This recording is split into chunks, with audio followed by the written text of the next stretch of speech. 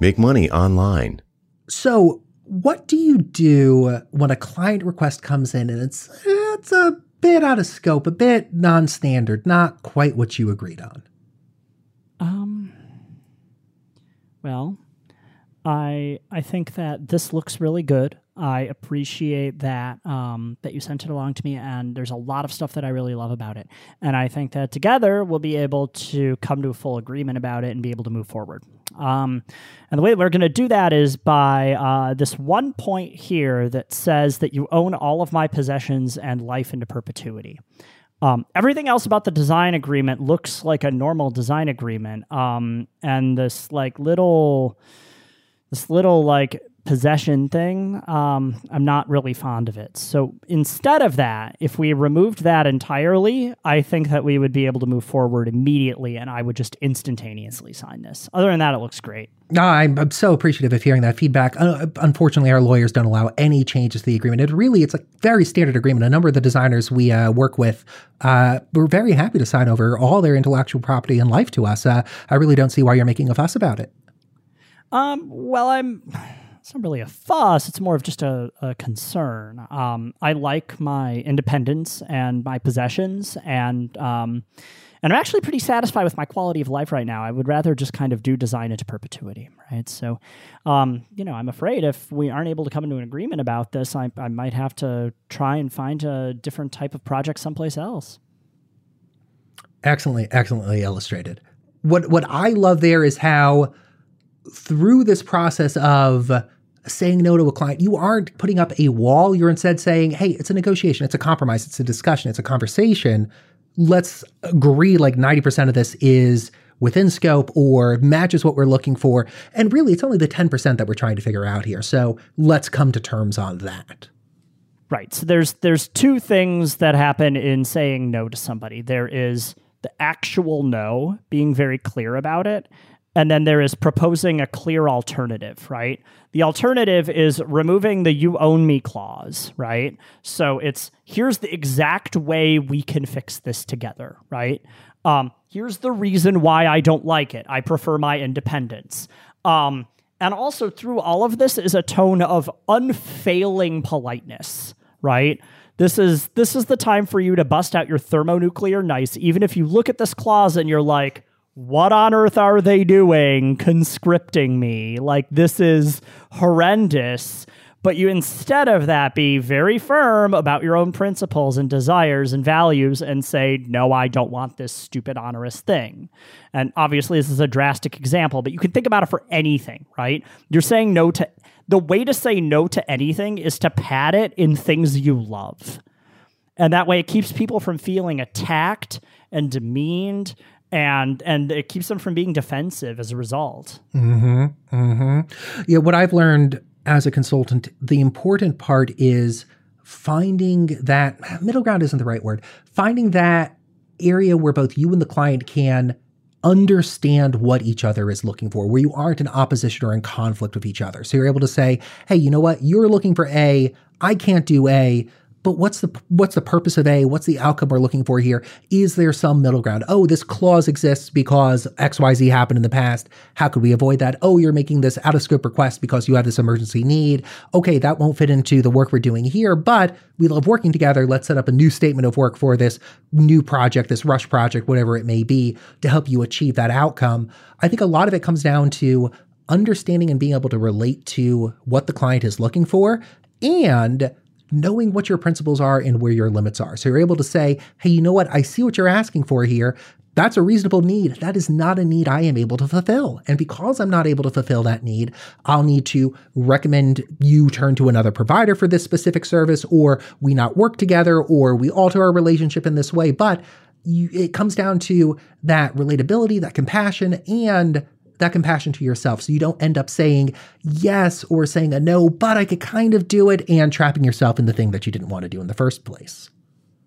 Yeah, and like, to be clear, this is not an excuse to be a prima donna or to just nope anything. You should have a damn good reason for noping somebody, right? Like, it should be like a exceeding of a boundary, or a major like contractual infringement or something like that. And sometimes people do that not because they're actually thinking, right? You have to assume the best in people when you're doing this. Because sometimes I'll get boilerplate copy that has something approaching a I own all of your possessions clause in it. And I'll be like, this is horrendous. And they'd be like, oh, my lawyer wrote it 7 years ago and everybody else has signed it. And I'm like, okay, that's not going to happen with me, right? And actually, you come off as way more professional when you nope a contract. It's scary. It's tremendously courageous. So, yeah, I don't know. I don't know what else to say. Like, pat it in a yes, be really polite, recognize that if you're listening to this podcast, you probably have a BATNA, or best alternative to a negotiated agreement, and that often includes walking, which we have talked extensively about, and keep it on email so there's a paper trail. Taking this and turning it in a slightly different direction, I think there's a secondary question I'd love to ask here and just discuss quickly with you. So how do you handle it, or how do you recommend handling it when you have a clear scope of the client and they're asking for something that's a little bit out of scope, but you have a long-term relationship with them? It's not a huge ask. It kind of deviates. It gets a little squishy. Like, there's this middle ground where it's not a completely unreasonable request, but it's not within the scope of what you agreed to. How do you handle those types of things? I feel like they kind of become boiling frog problems at some point. And so I'll say, I'll do this as a one-time exception. So you acknowledge the boundary, but then you also do the thing because you're not that much of a jerk. But you have to do the thing in a way that acknowledges that this is not normal and that you're hired for X and you're doing X plus 1, right? Because most of the time I'll do it because I'm nice. Like, somebody asked me, I had a client that asked me to do a thing that was very out of scope for my engagement, and like a pretty significant imposition on my afternoon time. I've worked there for 2.5 years. Of course I'm going to say yes. What are you going to do? Say no? But I'm going to be like, this is weird. I was kind of point blank to them, like, this is as a one-time exception to the normal things that we do together. If you want to change this for the foreseeable future, let me know and we can draft up a new contract and a new statement of work, because that's what needs to happen. If it gets like that severe and they want to routinize it, then you need to draft up a new agreement so that it's in writing and you're all acting like adults, or you're going to get burned eventually. Entirely. No, I completely agree.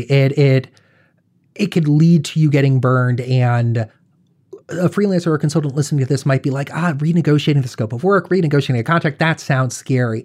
And it may sound scary and it may feel scary, but the truth is, if you aren't coming to the table or coming to a conversation with that client and saying like, hey, you know what? I like working with you. You like working with me. Obviously you do, because you're asking for these additional deliverables or these additional parts of the project.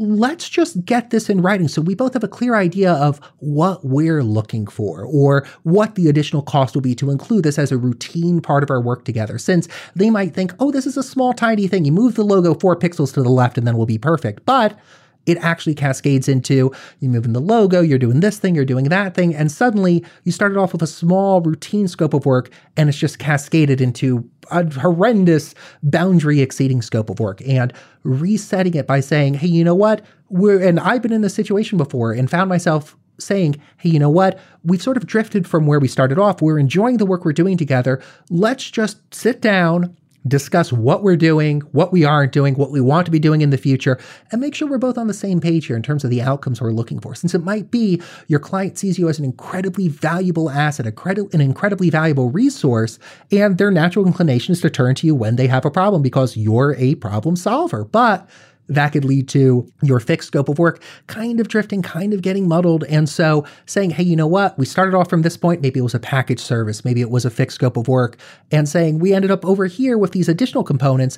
Let's figure out a fair price for this. Let's figure out what we want to be doing regularly. Let's figure out what's valuable for me to be doing. I've often encountered scenarios where the client might be passing off, say, $10 an hour work to me instead of $100 or $300 or $500 an hour work to me, in terms of the value of the work to the company's business, not what I'm charging for it.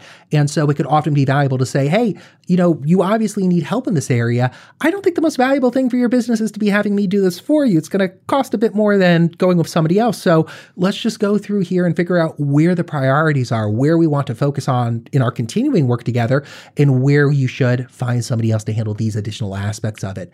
As in everything, it's a conversation. It's finding that area where you're both meeting each other's needs and having your own needs met.